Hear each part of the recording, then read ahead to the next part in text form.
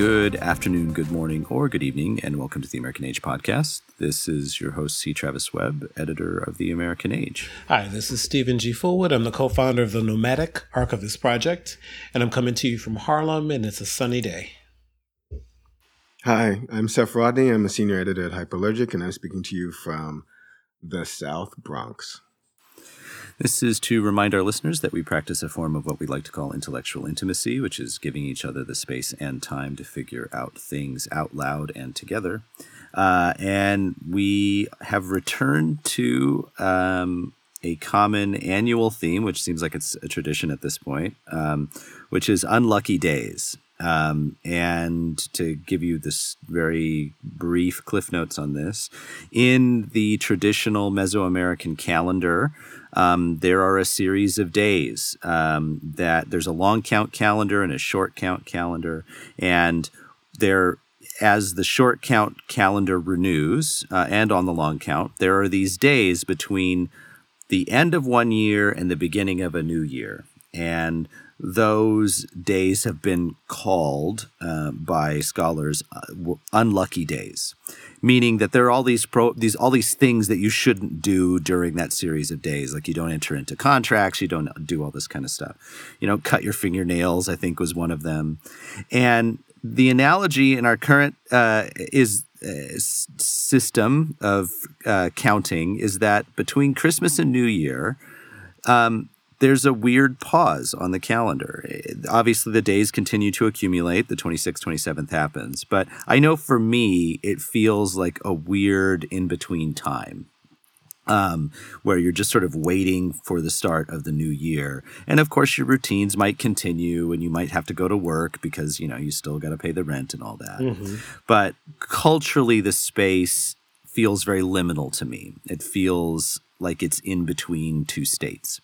And so we return to this topic each year during that period of time to talk about whatever random things we want to talk about as far as the things that don't fall into the normal flow of our conversations and of our lives. Mm-hmm. So open floor, unlucky days. Is it? What does it provoke for Stephen, Seth, and obviously an opportunity for us to be a bit more personal as well. So, I actually do have something. Go ahead, Stephen. I'm sorry. I'm just clearing my throat.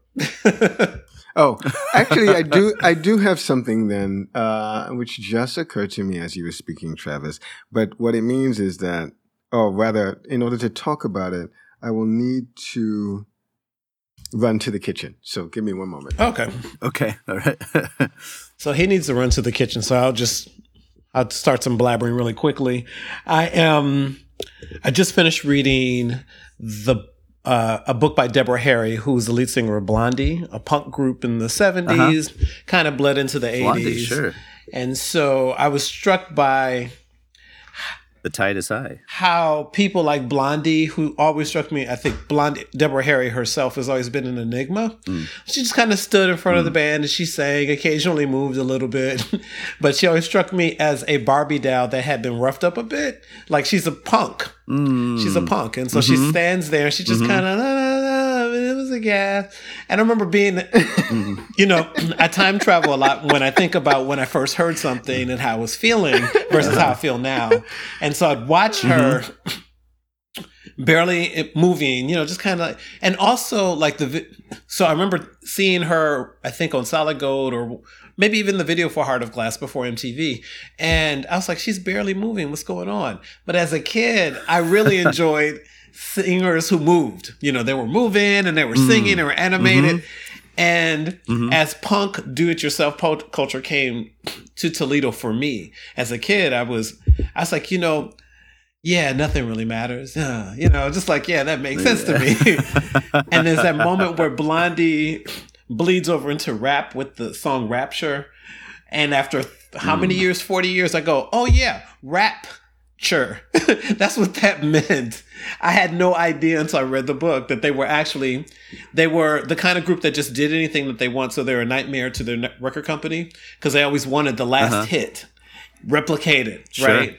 And she was like, yeah, we just did whatever we wanted. And there was a guy named Mike Chapman who was a producer for a few of the albums. He goes, when I first saw them in LA, I just laughed. He goes, they were just terrible. They were just on stage, you know.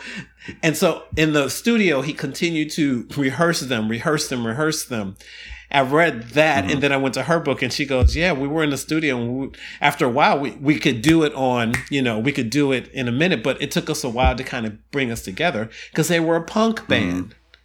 And they were probably one of the most successful punk bands that existed, but they were just any genre they wanted to be at any given point. And I really like that. So I've been reading that and just kind of, that's all I have to offer. That's it.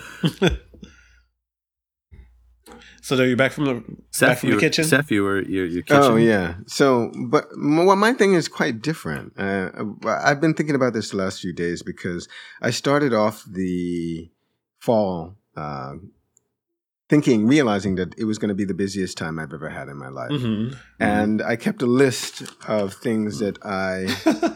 He's showing us a list. You can't see it though, people. Yeah. A list, we can't either. But I'm going to read. I'm going to right. It's blurry. I'm going to read a bunch of the things that are on this list. Okay. And list them. I should say categorize them usefully for myself too, because this is a kind of map for the past 3.5 months. Okay. So I had 3 different sort of catalog essays. Actually, one was a shorter text for a show opening at a gallery called Thierry Goldberg, downtown Lower East Side. But I had a catalog essay for Maleko Mogosi's show and for the Crystal Bridges show on craft that will open in October of next year.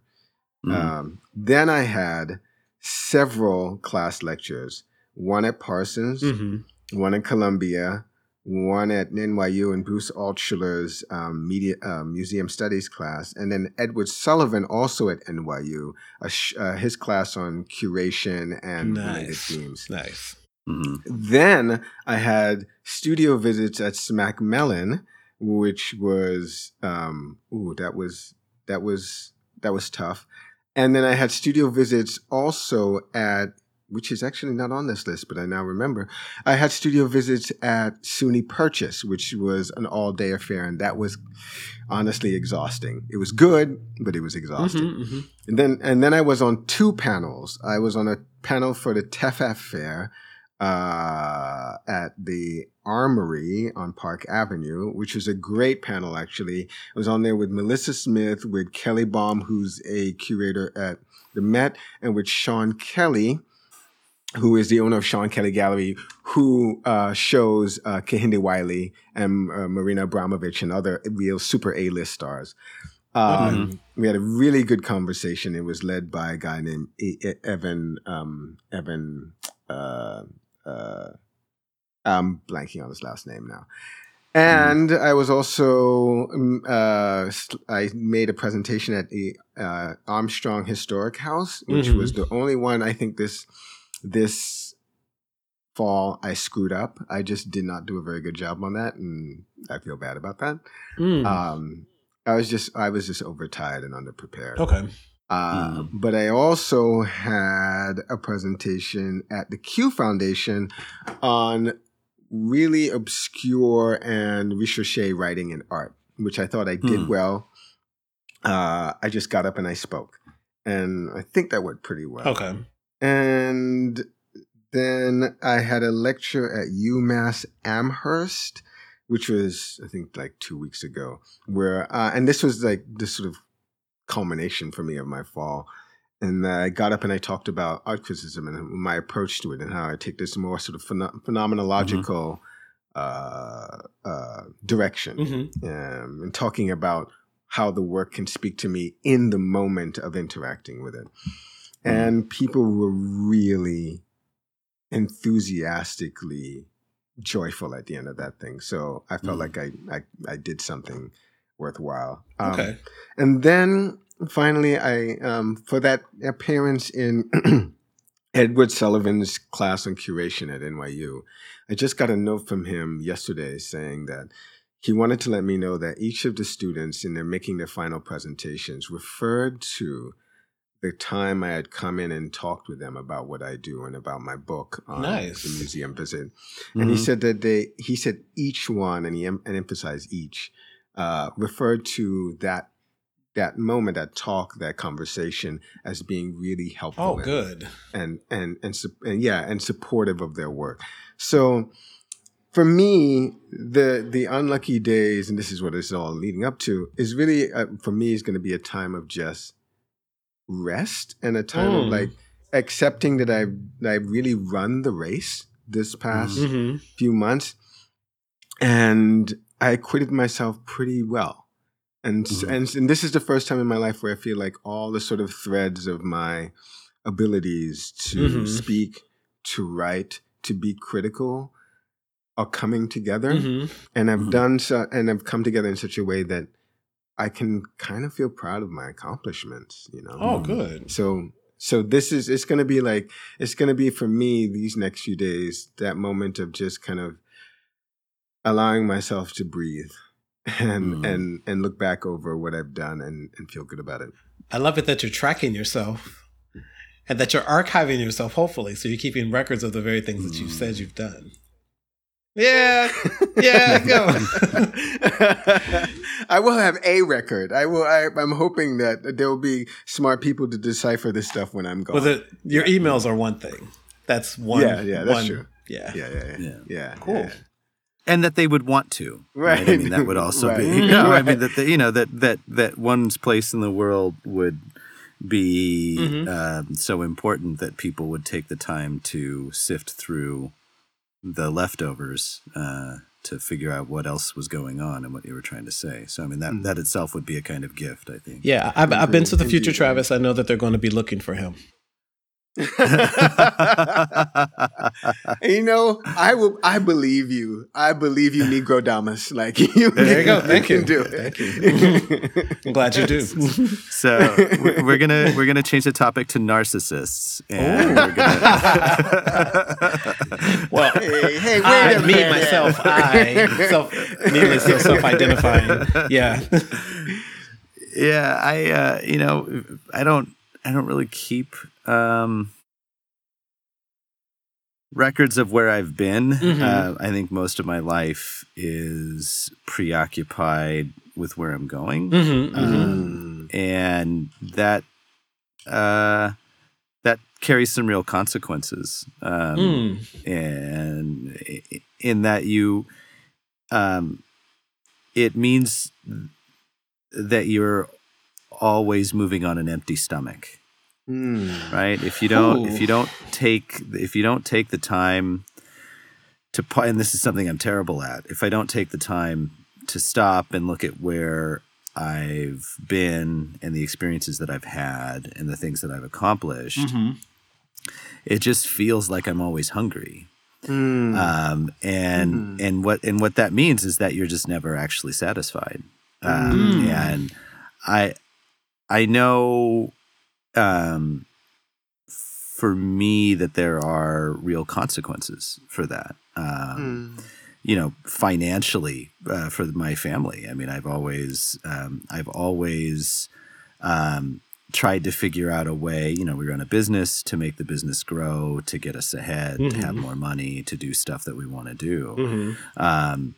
And it means taking a lot of risks. And I don't know if my orientation was a little bit different and I stopped every once in a while to look back at the ground covered. I wonder if I wouldn't move a little bit more cautiously into the future. So unlucky days are a good reminder of that for me. So I have a question for you, Travis. Yeah, shoot. So the impulse to always stay hungry, do you feel like it sharpens your intellect, your wit, your the way you deal with people? Does it keep you loose? What are some of the ways in which not looking back are beneficial? That's a very That's a very generous question. I appreciate that. And I do think that that is one of the benefits. Molly and I were talking about this. That's my wife. Molly and I were talking about this last night. That without naming anyone in particular, I've had a lot of very, very, very intelligent, inspirational friends in my past. People that I've lost touch with. And then have come back around to in various settings. And have been surprised at how little their ideas have changed since I knew them. Oh, okay. And I know for me, I mean, you actually, the question was very insightful. Because of that, I guess on the positive side of it, I wasn't thinking of it this way.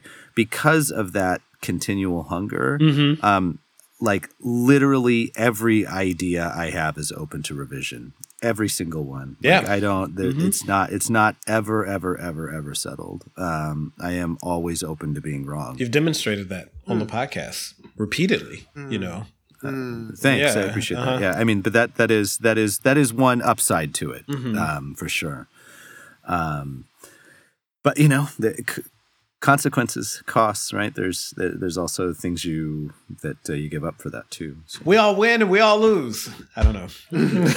What you do is you give up a sense of safety, right? I mean, you kind of alluded to this in talking about the ways that that you've dealt with certain risks that you've taken and your concern, which I don't think you fully articulated, but I could hear it underneath, is this concern that they may not be as safe financially as they could be otherwise, right? Yes, that is the subtext. Yeah, right. That's the subtext. But I also think that when you say staying hungry, and then you link that to thinking about the ways in which your friends have not changed their ideological outlooks. I'm curious about this idea that change has to be constant to show growth. Does it? Like, is it possible to get to a place where I have a settled idea on something and it's the right one? That's the word, though. That's the word, right. Wouldn't it look differently in different contexts, right? Do you know? I mean, so let's get down to brass tacks. Let's do an idea, right? Let's work through one. This idea that every human being should be addressed in the way that he, she, or they want to be addressed. Like that seems to me to be like a bedrock kind of principle. And I'm like, I don't think that that's going to shift in the next, however long I'm going to be on the planet. You know what I mean? You feel me? I don't know. What? No, just You get me? You get me? I don't get you, and I'm not calling you what you call yourself. How about that? I think fundamentally, if you call people what they ask you to call them, even if it's their name, and you don't try to pronounce their name, that's a basic, to me, a tenet of I'm not acknowledging you. Right, but it's a principle. What if they want you to call? What if they want you to call them master or Fuhrer? So those are very, very that's a good point. Okay. No, that's a very good point. This is why I thought Zeph was going earlier with what if their names and thing. What if there's a position you fundamentally don't agree with? Do you still acknowledge them as what they want to be called? Because there's some evil there. I mean, but someone calling themselves they, them, or whatever, that's not evil. No, right. But if Donald Trump ran into me in the street and he expected me to address him as president, fuck that. That clown? No. I'm not. No, well, I'm not I'll give you a calling him concrete historical example. Is a bunch of Europeans said they wanted you to call them white. And thus wrought the world. And I don't. I think that's right. Maybe not that we should always allow people to call themselves what they want to be called. That's so funny. Because this is to go, I guess, to push back against the settled position thing, or to kind of to second Stephen's skepticism about that. That just the ability of even the most capacious intellect to act as a useful filter for the variety of experiences that exist in the world is so limited. I mean, it's like you're squeezing the ocean through a thimble. Like you just there is just so much about the world and about human experience. We don't know. About the material world, about the intellectual, potentially spiritual world. That like if you like that just means you turn to stone. Otherwise, if you're not open to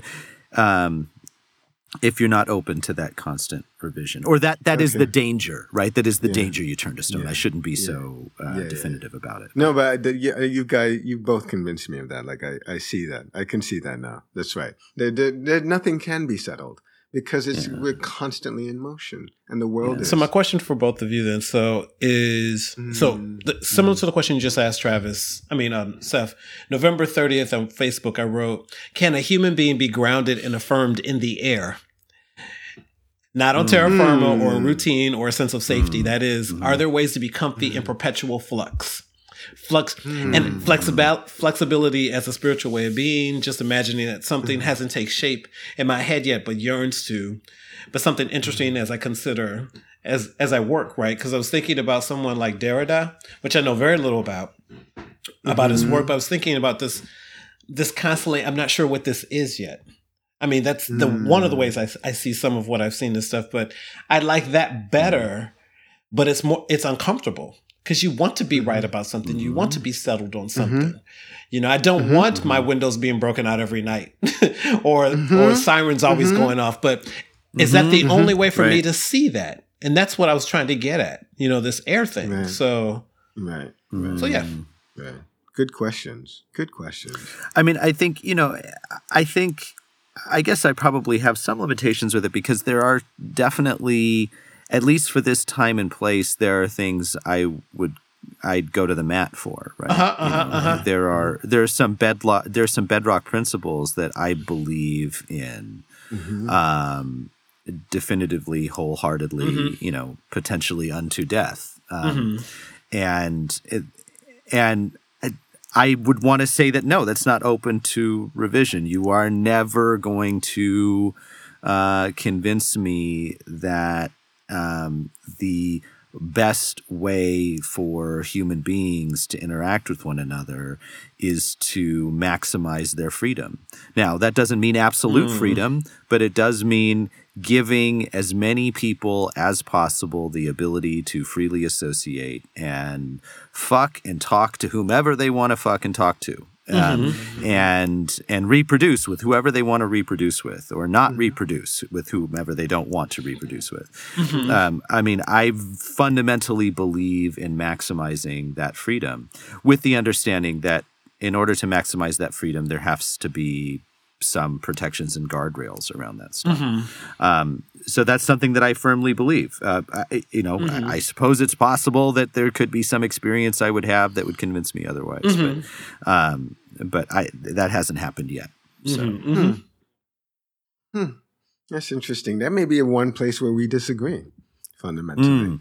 I'm not convinced that we should have always been maximizing each other's freedom. I just am slightly skeptical because I can't help but think of the I'm flashing back on a video of some guy in rural Pennsylvania holding a rifle in his hand and having been asked about the upcoming election, 2016 election, and him saying something like, "Yeah, there's no way I'd vote for Hillary Clinton because she wants to take away all our guns." And I think about all these guys for whom the gun in their possession is coextensive with their masculinity and their power in the world. and how they cannot imagine letting go of that under any circumstances.